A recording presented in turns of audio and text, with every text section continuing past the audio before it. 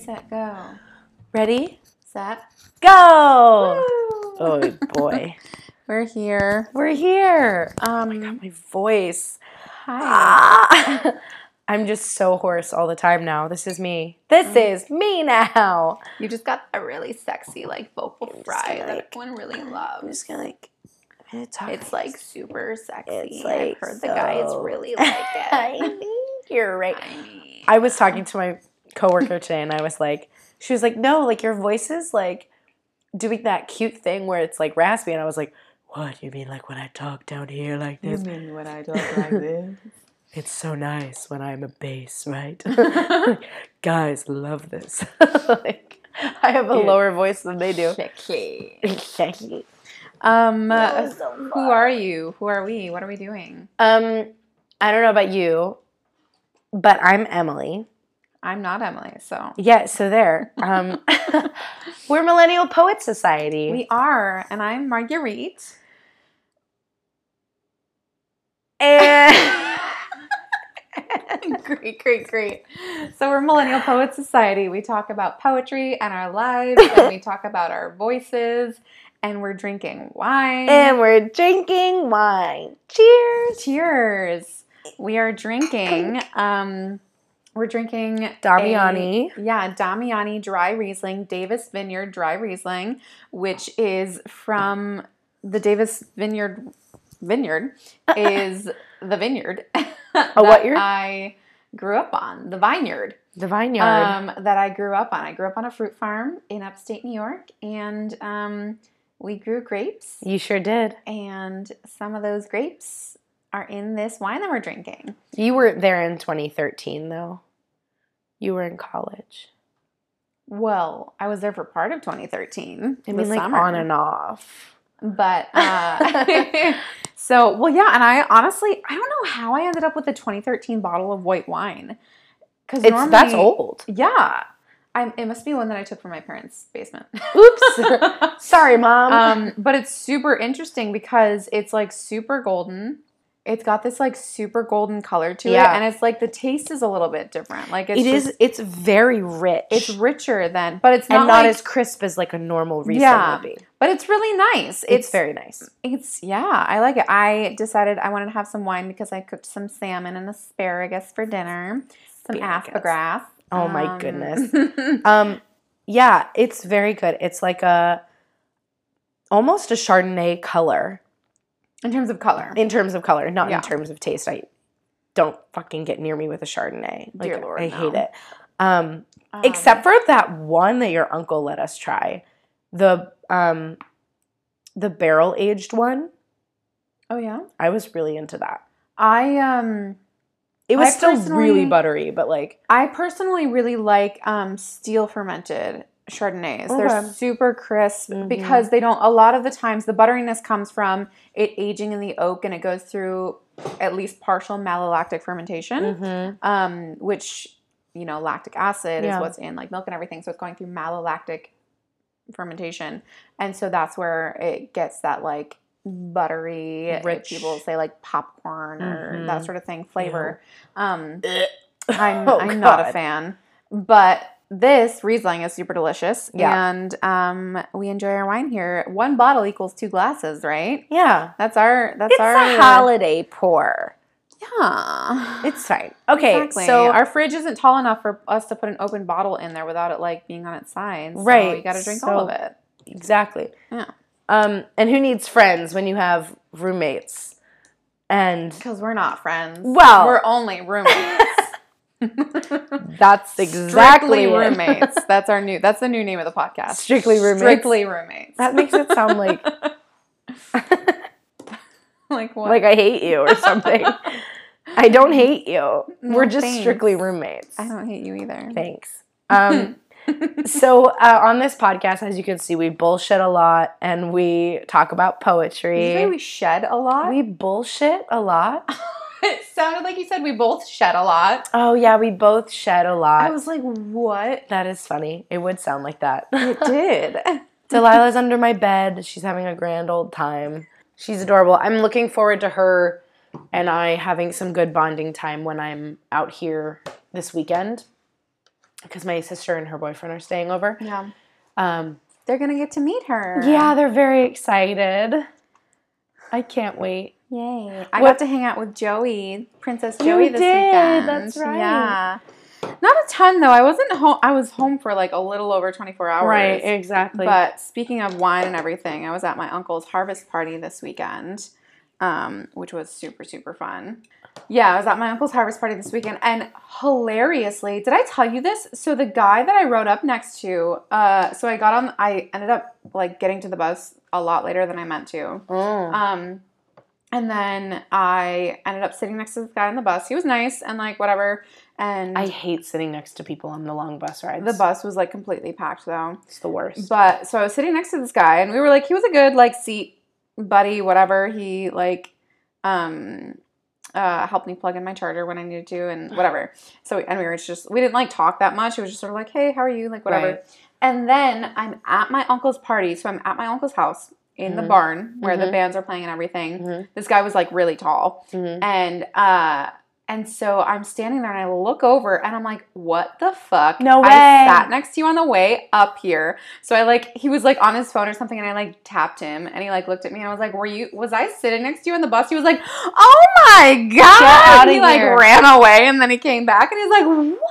He's like, who do you know here? I was like, this is my uncle's barn. Who do you know here? Like what are you doing on my property? And like, he knows a winemaker that like works with them. That's amazing. He just happened to go up there. But he's like a fashion designer. He's a menswear designer for Express. Get out of here. And I was like, casual. Do you want to like hang out? Yeah. It was super funny. And he was like, yeah, I like put some camo on to try to blend in. Oh my God. I was like, yeah, I'm wearing my fake Timberlands. It's great. I'm from upstate. Yeah. No, but it was super fun. I danced until 2 a.m. I was like just literally sore. The best night. And so sweaty. And it was so much fun. And then I rolled up the hill to my house and slept and then got on the bus and here I am back here. I love it. Yeah. That's really cool. Well, we're happy to have you back and thank you. Glad you had a good weekend. I think we should probably get into the meat and potatoes of this podcast. Yes. What do you think? Real quick before we get started, I just want to mention, as we always do, that we are looking for your submissions for our Who's to Say episodes. Please email them to millennialpoetssociety@gmail.com. You can find that email address on our Instagram page. Search for MPS_podcast on Instagram, or you can find the email in the show notes under this episode or on our Facebook page. Who's to Say episodes are mini episodes where we feature unpublished or self-published poets. We do a little like 10, sometimes 20-minute long episode where we feature your work and do a little bio and everything. So send that on over so we can talk about you and share your awesome work. You so can we can talk about you. Yeah, you can share it anonymously if you want or not anonymously. We share our work and we hope you guys love it. And we want to share more of yours. So send that on over. We love to hear the feedback that we get from other people's work as well and our own. I mean, that's always fun. But like, it's really fun to see like the comments on episodes or the feedback we get from people that listen. Just DM to us or something, being like, "Oh, I loved this person's work," or "This person inspired me to put in my poetry," and it's always really cool. I think it's a great little community that we have, and I love our little listenership and all the beautiful stuff they send in. So if you're new here, send us your stuff. We want to hear it. Yes. And we can't wait to share it. Yeah. All right. So we're on episode 34, which means I go first, right? It is your turn. My turn. And we are still continuing my series of doing Native American poets for the month of November. And today I'm going to talk about someone. There wasn't a super big bio about her on either the Poetry Foundation or like Wikipedia, and I just didn't find a lot about her when I was Googling her, which she is a modern poet, but I think it also just, again, speaks to the fact that she is from like a minority population, right, and exactly. So there's just not as much information about her, and she's not as well known as she should be. So we're going to talk about her now. Yay! So this is Gladys Cardiff. She was born 1942. She is of Irish and Welsh. Irish and Welsh. Irish and Welsh. You know what they say. Irish and Welsh descent on her mother's side. And on her father's side, he was of the Eastern Band of Cherokee, the Owl clan specifically, and she is also a member of that tribe. So she was born in Browning, Montana, but she grew up in Seattle, Washington. Mm-hmm. She received her MFA from the University of Washington, where she studied with Theodore Retke. Theodore Retke, my Remember main that man. fun guy? He We know comes him. up so much. Yeah. Yeah, like in all of our, like, A lot of our multiple stuff, I feel like. episodes, he's Yeah. been like, and this guy was best friends with him, or this person Right. studied with him. Mhm, You know, mhm. Pretty cool. Popular guy. So yeah, she studied with him. And then she got her PhD in literature from Western Michigan University. Her collections are To Frighten a Storm, published in 1976, and it also won the Washington State Governor's First Book Award. And A Bare Unpainted Table is the name of the other one, published in 1999. Her poems have also been anthologized in From the Belly of the Shark, Carriers of the Dream Wheel, Songs from This Earth and the Turtle's Back, Harper's Anthology of 20th Century Native American Poetry, and Reinventing the Enemy's Language. She has also received prizes from the Seattle Arts Commission and currently teaches at Oakland University in Michigan. Oakland University. That's their new song. You're welcome, Oakland. Mm-hmm, exactly. So that is what I have about her. Cool. That's it. Yeah. So we're going to read 2 of her poems because I don't have that much information on her. Great. And also she just seems like a cool person that we should share more of her work Share more of her work. Yep. Yep. So grammar is important, and sometimes we know how to use it. It's fine. Wine. Okay. Don't sneeze into yours. Blow your nose into your wine. So the first poem we're going to read is from To Frighten a Storm, and it is called Prayer to Fix the Affections. Mm-hmm. O ancient one, your web hangs down from the pines. I am of the owl clan. I have been to water, my dress is of red clay. He moves at the edge of you, binds us with your threads. The center of his soul shall be my soul's center. Our paths shall be white forever. Where we move, the paths from every direction shall recognize each other. We are one never to be parted. That's lovely. Isn't it? Wow. Yeah, it's just some nice, like, natural imagery. I love the colors that she talks about, like red clay and the white path and all of that. It's just a nice, I just feel like it's a nice sort of sweet love poem, but in a style that's it's like uniquely Native American. And there's a lot of strength in it too. Yeah, but it's also like it's something that's relatable. You read it and you're like, oh yeah, I get that. That's something that I still understand, even though it's from a certain perspective or that sort of thing.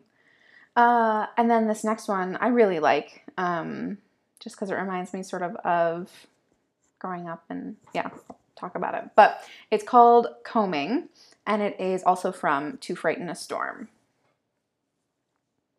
Bending, I bow my head and lay my hands upon her hair, combing, and think how women do this for each other. My daughter's hair curls against the comb, wet and fragrant, orange parings.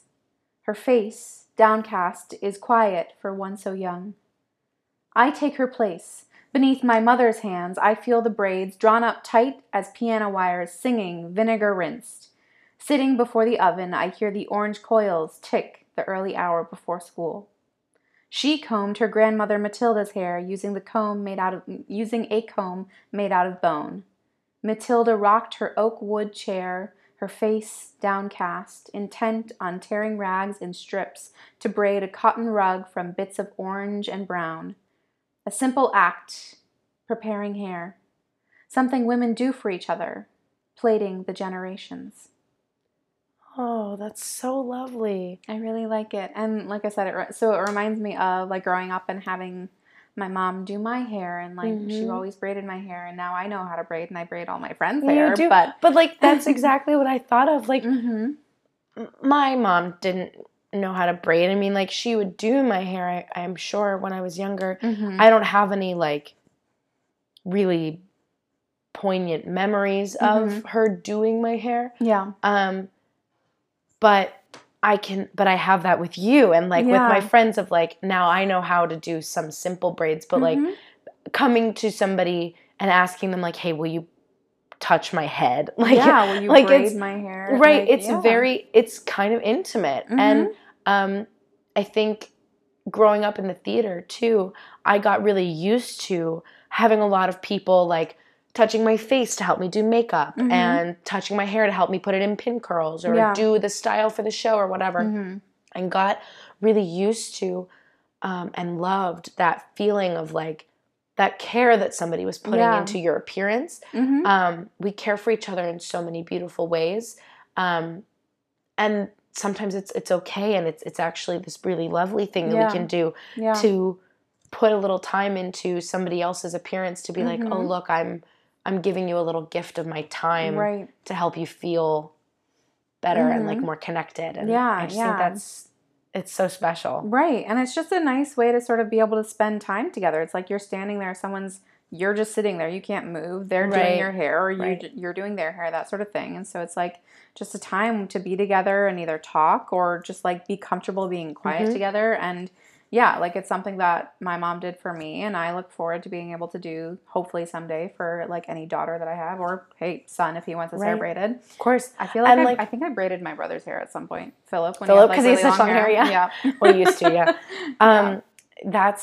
it's so special. And I think that's something that's like kind of universal because of the whole like, oh, let me sit and like go to my hairdresser and we'll talk and and like that sort of stereotype of the Gabby hairdresser or like salon ladies, you know, but it has some truth, and like that is such an intimate thing that like you're staring at each other in a mirror for however many hours. You might as well talk and get to know each other and see what you have in common, because you're going to be back in 6 weeks, you know, like it's or a year you know. It's been a while. I actually need to text my hairdresser and see if I can get my hair cut while I'm home at Christmas. Side note. Hey, if anybody has any hair recommendations in New York City, hit me up, because my place is way too expensive for all I want them to do is cut my hair. That's why I'm like, I'm going to get it cut when I'm at home and pay like literally a fifth of what I pay here in New York City. I know, and I don't trust any of the hairdressers in my hometown to do that. So. No. My hairdresser's cut my hair since I was 5. Back home. I mean, I used to go to like the JCPenney's and to get my hair cut when I was a kid. Yeah. And then if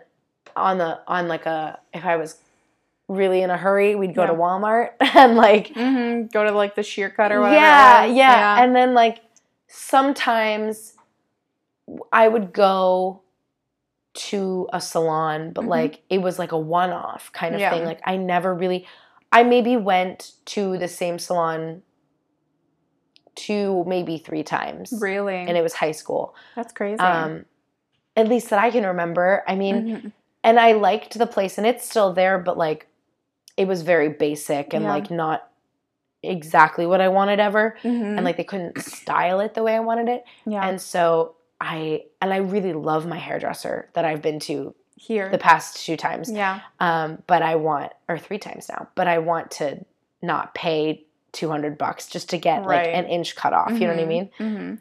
Give me hair recommendations and stylists. All right. So on that note, we'll take a quick break where I can ponder my dead ends, and we'll be right back. We'll be back.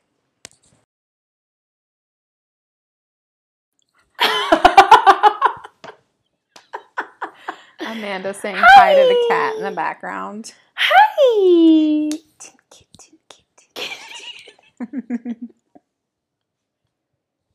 She's so funny. Oh, I think she was saying hi to her sister, not the cat. Regardless, it's really funny. Hi! Okay. Hi! Are we back? We're back. Boom, baby! Ready, set, go. All right, back with round 2. Back at it again. Damn, Daniel. Back at it again with the white bands. All right. And scene. All right, so I'm doing a kind of cool thing. I got this new poetry book when we moved in. And I have had it on the shelf and I hadn't read it. And then I was like, you know what? No, I'm going to open it up and read it. Yeah. And I bought it because I was like, it's a book with poems about being a woman. And I was like, cool, I'm, all into feminism and being a woman. I'm one of those. I'm a woman. I can relate. And so I was like, oh, I bet there's some really good authors in here. Turns out we've done a lot of them already. But some of them that we haven't. Right? But some of them that we haven't, I wanted to showcase. Cool. So I'm doing 2 of them today. And then I think maybe I'll do some more in the future. Probably not going to make it like a segment, but yeah. So anyway, these are 2 poets I found in this book of selected poems about being a woman, and the book is called There Are Girls Like Lions. The first poet I'm going to do today is Elizabeth Hewer. There's not much available about this poet. She's young, but her words are really powerful, so I didn't want to not use her this week. Sure. On her Google Books page, it states, Elizabeth Hewer is a poet from Southwest England. Over the course of her life, she has, at various stages, wanted to be a dolphin trainer, a lawyer, a veterinarian, a poet, and a princess. And that's her full bio. Like, that's it. I love it. On her Tumblr, it says, she says, quote, I have had poems published in Hyperion Review, twice in Ology Journal, the Rising Phoenix Review, Doll Hospital Journal, 2 poems in Hypertrophic Literary, and I contributed to the SVP Tarot collection. I have also had a piece of flash fiction published in Ellipsis Zines 2. She has a YA manuscript in the works called Cliff Edge. The manuscript received honorable mention in the 2017 Bath Spa MAWYP United Agents Prize. And she has also published 1 collection of poetry called Wishing for Birds, and that was published in 2015. In the collection of 50 poems, Hewer ponders love and the world while tackling the inexplicable desires and dangers that thread through our daily lives. At times hopeful, at times despairing, her poems ruminate on all things we come up against, even if, on occasion, it's only ourselves. The book was described by critics as beautiful, powerful, and poignant. So I'm going to read her poem today, Here Are Girls Like Lions. It's the title poem of this collection, and it's the first poem in the book. Here are girls like lions. Here are girls like howling wolves. Here are girls with such big teeth. Here are girls who will play tug-of-war with your heart or your wishbone or your throat. Oh, here are girls with cold, bright eyes and claws like dragons. Here are girls who can't breathe air, only fire. Here are girls who carry kindness and katanas in their rucksacks because they never know which one they'll need. How do you tame girls with wildfire limbs? How do you hold down girls with hurricane hands? Oh, you can't, humble hungerer. You've just got to help them rise. I love it. That's really cool. I love it. It's so powerful and it's clever and I like the simplicity in it. Yeah. The repetitive line of Here Are Girls is sort of takes back the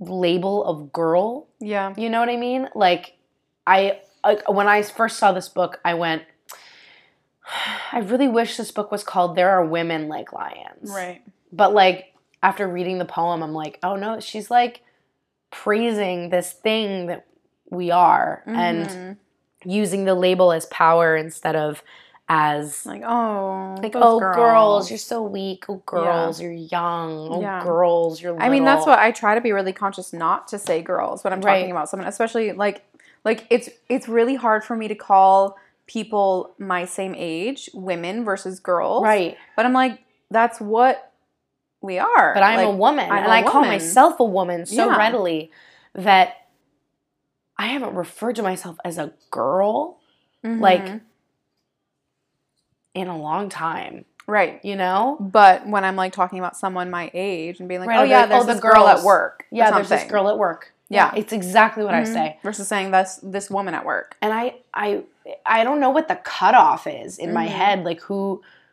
what age group or what power set of skills do they need to have in order to be a woman versus a girl in my head. But it needs to stop. And I know that's something I need to recognize. So reading this poem was kind of a flip of that, to be like, oh no, like I'm allowed to identify however I want, and there's power in that. Yeah. You know? Yeah. So I really liked that poem. But like I said, there's really not much about her, Elizabeth Hewer, but she's really great. A lot of her other poems are just as poignant and strong. She's got really great use of language in her poems. So check her out. Love it. If you can. Very cool. But the next poet I want to do is Nikki Giovanni. And sounds so familiar. She is a very famous African-American poet. That's okay. Yep. I've come across her like different times. Yeah. When I've been looking for. She's amazing. So I can't wait to tell you more about her. Nikki Giovanni was born Yolanda Cornelia Giovanni Jr. on June 7th, 1943 in Knoxville, Tennessee. Nikki is an American poet, writer, commentator, activist, and educator. She's one of the most well-known African-American poets. Her work includes poetry anthologies, poetry recordings, and nonfiction essays. Her writing covers topics ranging from race and social issues to children's literature. She started, where many aspiring writers do, by self-publishing her first volume, Black Feelings, Black Talk, in 1968. Giovanni is the younger of two daughters in a close-knit family, and actually it was her sister who gave her the nickname Nikki. We don't really know why, because none of her names have anything to do with Nikki, but Nikki was what stuck. That's funny. She gained an intense appreciation for African-American culture and heritage from her grandmother, explaining in an interview, quote, "I come from a long line of storytellers." This early exposure to the power of spoken language influenced Giovanni's career as a poet, particularly her sophisticated use of vernacular speech. Soon after her birth, the Giovanni family moved to Cincinnati, I think within the first, year or two of her being born. So they moved to Cincinnati, Ohio, where her parents were teachers. And then from there, they moved to Wyoming in 1948. But Nikki moved back to Knoxville in 1958 to live with her grandparents and attend Austin High School. Okay. She was admitted early to Fisk University in Nashville, Tennessee, but was expelled by the former Dean of Women for failing to acquire approval to leave campus over Thanksgiving break. So, rule breaker. Yeah. But she was readmitted under a new dean in 1964. Good. So she went back. She good. While back at Fisk, she edited a student literary journal. She reinstated the campus chapter of Student Nonviolent Coordinating Committee, SNCC. And she published essays in Negro Digest on gender questions in the movement. In 1967, she graduated with honors with a BA in history. And after her grandmother died, she moved to New York, where she briefly attended Columbia University and privately published Black Feelings, Black Thoughts. Okay. Her first published volumes of poetry grew out of her response to the assassinations of such figures as Martin Luther King Jr., Malcolm X, Medgar Evers, and Robert Kennedy, and the pressing need she saw to raise awareness of the plight and the rights of Black people. In 1969, Giovanni started teaching at Rutgers University. So she graduated in 67, got a job as a professor in 1969 at Rutgers University, and she was an active... 69. Yeah. She was an active member of the Black arts movement during this time as well. She also, within her first year of working at Rutgers, had her first child, Thomas Watson Giovanni. The focus of her work shifted after the birth of her son, and she made several recordings of her poetry at that time, set against gospel or jazz backdrop music, which is really cool. Yeah.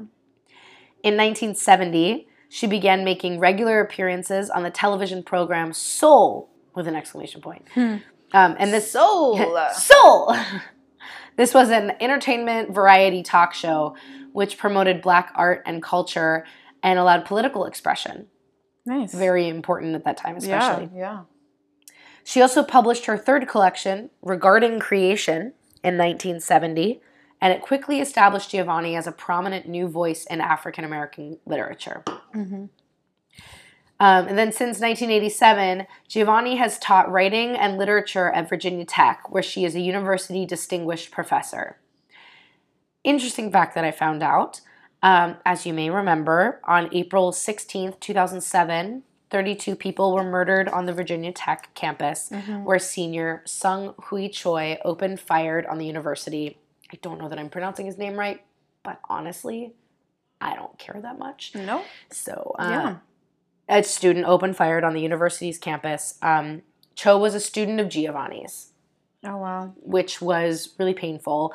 She had described him as mean and menacing and approached the department chair to have Cho taken out of her class. She said that she was willing to resign rather than continue teaching him. Wow. Giovanni was then asked by the school's president at the time to give a convocation speech at the April 17th memorial service. So she was asked at like 5 p.m. on the 16th, the day of the shooting. And so she had less than a day to like write this speech. And she was like, normally I'm fine giving speeches, but I was really worried that I was my feelings would give me away and that I wouldn't be able to write it or like get through it. But of course, she her speech ended up being a really memorable, poignant moment, and it ended with a chant poem in stating, quote, "We know we did nothing to deserve it, but neither does a child in Africa dying of AIDS. Neither do the invisible children walking the night awake to avoid being captured by rogue armies. Neither does a baby elephant watching his community being devastated for ivory. Neither does the Mexican child looking for fresh water. We are Virginia Tech. We will prevail." She received the NAACP Image Award several times, I think 7 total. Wow. Received 20 honorary doctorates. Let me say that again. 20. That's, wow. Honorary doctorates. Oh my what God. the heck? Yeah. And various other awards, which some of them will come up later, but like there's so many of them. Wow. Some of them were the Rosa Parks and Langston Hughes Award for Distinguished Contributions to the Arts and Letters. Giovanni also holds the keys to over a dozen cities. To have school. Including Dallas, Miami, New York City, and Los Angeles. Oh my God. Like casual. So cool. In addition to her work for adults, Giovanni broadened her audience to a younger demographic with her books Spin a Soft Black Song, Ego Tripping and Other Poems for Young People, and Vacation Time, as well as many more. Throughout the 70s and 80s, Giovanni's popularity as a speaker and lecturer increased, along with her success as a poet and children's author. She received numerous awards for her work, including honors from the National Council of Negro Women and the National Association of Radio and Television Announcers, which I didn't know was a thing. That's cute. In 1999, Giovanni published Blues for All the Changes after her battle with lung cancer, which she fucking survived. Wow. It was her first collection in 5 years, and it was a huge hit. Some of her recent works include Bicycles, Love Poems in 2009, and Chasing Utopia, a Hybrid in 2013. The latter blends poetry and prose to continually remind us of what's important, the connections we develop with those we love. Giovanni once wrote, "Writing is what I do to justify the air I breathe. I have been considered a writer who writes from rage, and it confuses me. What else do writers write from? A poem has to say something. It has to make some sort of sense, be lyrical, to the point, and still able to be read by whatever reader is kind enough to pick up the book. I love that quote. Yeah. So like I said, she won so many awards and wrote so many books. Yeah. Was publishing anthologies and editing things, doing recordings of her poetry. Right. I'm not going to list them all here. Listeners, do yourself a favor. Look her up. Mm-hmm. She's got tons of great, really relatable work that is just lovely to read. Mm-hmm. So I'm really just scratching the surface with her right now. Yeah. There's so much more I could talk about. But I'm going to read you a book, a whole book. I'm going to read you a poem. This is the last poem in this book. And it's called Ego Tripping. There may be a reason why. Okay. That's the full title? Okay. Ego Tripping. Quote, or parenthesis, there may be a reason why. I was born in the Congo. I walked to the Fertile Crescent and built the Sphinx. I designed a pyramid so tough that a star that only glows every 100 years falls into the center, giving divine, perfect light. I am bad. I sat on the throne, drinking nectar with Allah. I got hot and sent an ice age to Europe to cool my thirst. My oldest daughter is Nefertiti. The tears from my birth pains created the Nile. I am a beautiful woman. I gazed on the forest and burned out the Sahara Desert with a packet of goat's meat and change of clothes. I crossed it in 2 hours. I am a gazelle so swift you can't catch me. For a birthday present when he was 3, I gave my son Hannibal an elephant. He gave me Rome for Mother's Day. My strength flows ever on. My son Noah built new ark, and I stood proudly at the helm. And we sailed on a soft summer day. I turned myself into myself and was Jesus. Men intone my loving name, all praises, all praises. I am the one who would save. I sewed diamonds in my backyard. My bowels deliver uranium. The filings from my fingernails are semi-precious jewels. On a trip north, I caught a cold and blew my nose, giving oil to the Arab world. I am so hip, even my errors are correct. I sailed west to reach east and had to round off the earth as I went. The hair from my head thinned, and gold was laid across 3 continents. I am so perfect, so divine, so ethereal, so surreal. It cannot be comprehended except by my permission. I mean, I can fly like a bird in the sky. Wow. I love it. I'm like, gonna cry.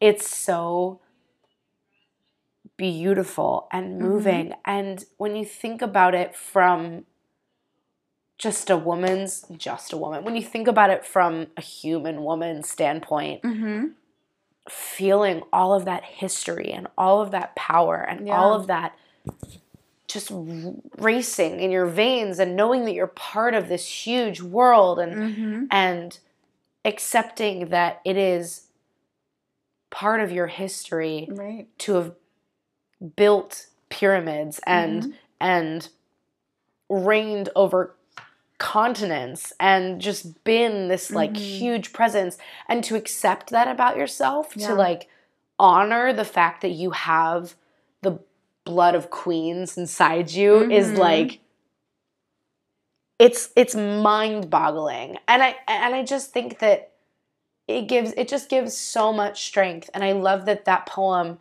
came from a children's book that she wrote.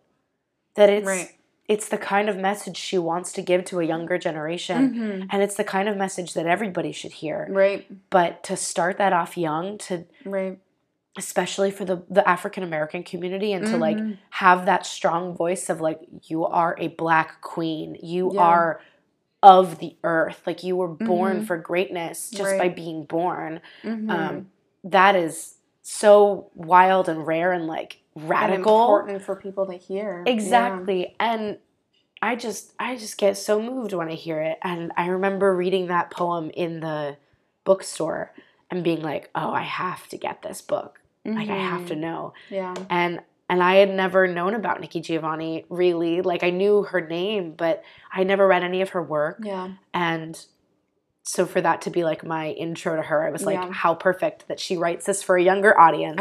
I am such a novice when it comes to poetry and her work in particular. It was just very moving, and I love it. I think it gives me a fire to read it and read those words. And I love it. Very cool. So yeah. Wow. Those are my 2 poems for this week. Thank you. And I hope you like them. I loved them. Great. You should read the book. It's really good. Yeah. Well, glad it's here. Yeah. All right. Well, that's it from us. As always, we want to give a quick shout out to Zach Adkins for our intro and outro music. Thank you so much. Thank you. And at the bottom of our show notes of this episode, you will see a link that you can click on, and it will take you to a support page where you can donate as little as 99 cents a month. Less than $1 a month. You know what that is? Dollar menu donations. It's amazing. And those donations, like we always say, go to getting us new microphones, getting us a better space to record, having somebody else publish, having someone else edit our podcast so that Marguerite doesn't have to, especially with the holidays coming up. It's just like super helpful. Yeah. So a little bit goes a long way with that, and we thank everybody that has helped us out so far. Yeah. And as always, don't forget to rate and review this podcast. You can follow us along on Instagram, check us out on Facebook, give us a subscribe on your favorite listening platform, and stay up to date with all of our upcoming stuff. And yes, it's really fun. You're going to love it, I promise. We're fun. We're fun. This is fun. Have a fun time. Have like a fun time. Have a fun weekend. How much vocal fry can I use to say fun? Fun. It's like fun. Okay. Bye. All right, bye. Fun.